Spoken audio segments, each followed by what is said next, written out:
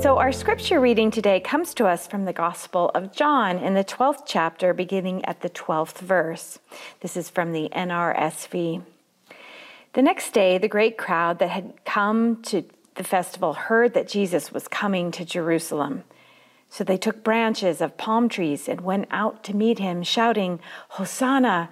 Blessed is the one who comes in the name of the Lord, the King of Israel." Jesus found a young donkey and sat on it, as it is written, "Do not be afraid, daughter of Zion. Look, your king is coming, sitting on a donkey's colt." His disciples did not understand these things at first, but when Jesus was glorified, then they remembered that these things had been written of him and had been done to him. So the crowd that had been with him when he called Lazarus out of the tomb, raised him from the dead, continued to testify. It was also because they had heard that he had performed this sign that the crowd went to meet him. The Pharisees then said to one another, "You see, you can do nothing. Look, the world has gone after him." This is the word of the Lord. Thanks be to God. Let us pray. Gracious God, we ask you to just guide us today, open our hearts and our ears that we might hear what your Spirit has to say to us today. In your Son, Jesus' name, amen. There is something comforting, I think, about stories we read or movies we watch or plays that we attend where we know the ending before it begins. So hear me out. Not in a way that makes it boring, but in a way that's reassuring, in a way that inspires hope. Not that I mind plot twists and surprises. In fact, I think we have to tell stories that way anymore.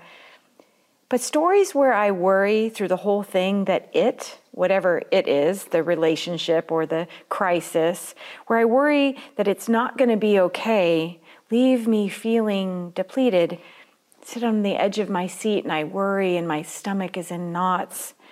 So I have a particular fondness for books and plays and movies where you have a sense through the whole story that it's going to be okay.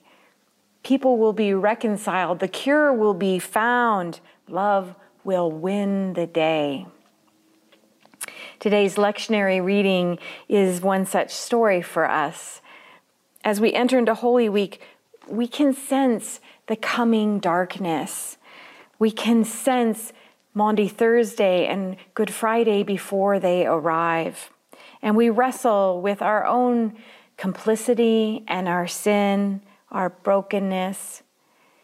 But within this, Palm Sunday reminds us, especially in John's Gospel, which proclaims it, that God's love will win. Palm Sunday is recounted in all four Gospels, and we heard yesterday in church of Matthew's telling of the Palm Sunday story. The Gospel of John's version is notable in a number of ways. The first one, and I thought this was very interesting, is that John is the only one to identify the branches that are waved around as palm fronds. So I think we may have John, or the author of John, to thank for the name of our beloved church.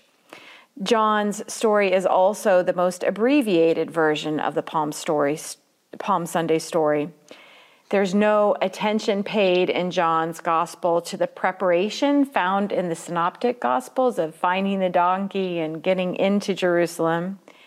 In some ways, I think that the shortness of John's version of the story means that the words that are included warrant a closer look. And in its brevity, John's Gospel is the most obviously triumphant. For this gospel, incarnation will save the world. And the cries of Hosanna, blessed is the one who comes in the name of the Lord, they're not cries of petition, but rather they're a joyful cry of celebration. And the branches, the palm fronds, they were a symbol of triumph and victory. Indeed, all of the focus in this short telling of the Palm Sunday story is on Jesus' arrival and the exuberant celebration of his kingship. While in the other Gospels, Jesus riding a donkey precedes the crowd's response, here it serves as a reminder to the crowds that Jesus is the Messiah.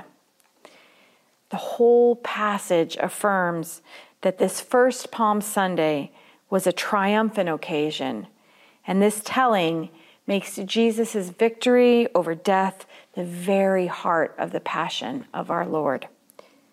From the opening words of this passage, the end of the story is embraced and celebrated. Easter is embraced and celebrated. And this is not to ignore Maundy Thursday and Good Friday, the violence and the darkness.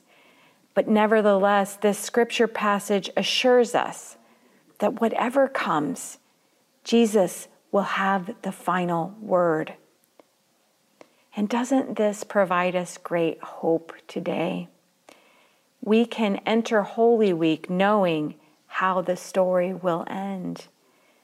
This is an important reminder to us as we bear witness to the injustice of Good Friday and we reflect on the sin of man and our own brokenness.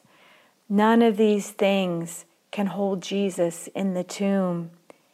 The ending can't just be predicted. It is certain. We can hold up our chins and find peace in the hope that though we have real struggles, real problems, and our sins are many, and the headlines, they're distressing, and things may get worse before they get better, God's victory is assured.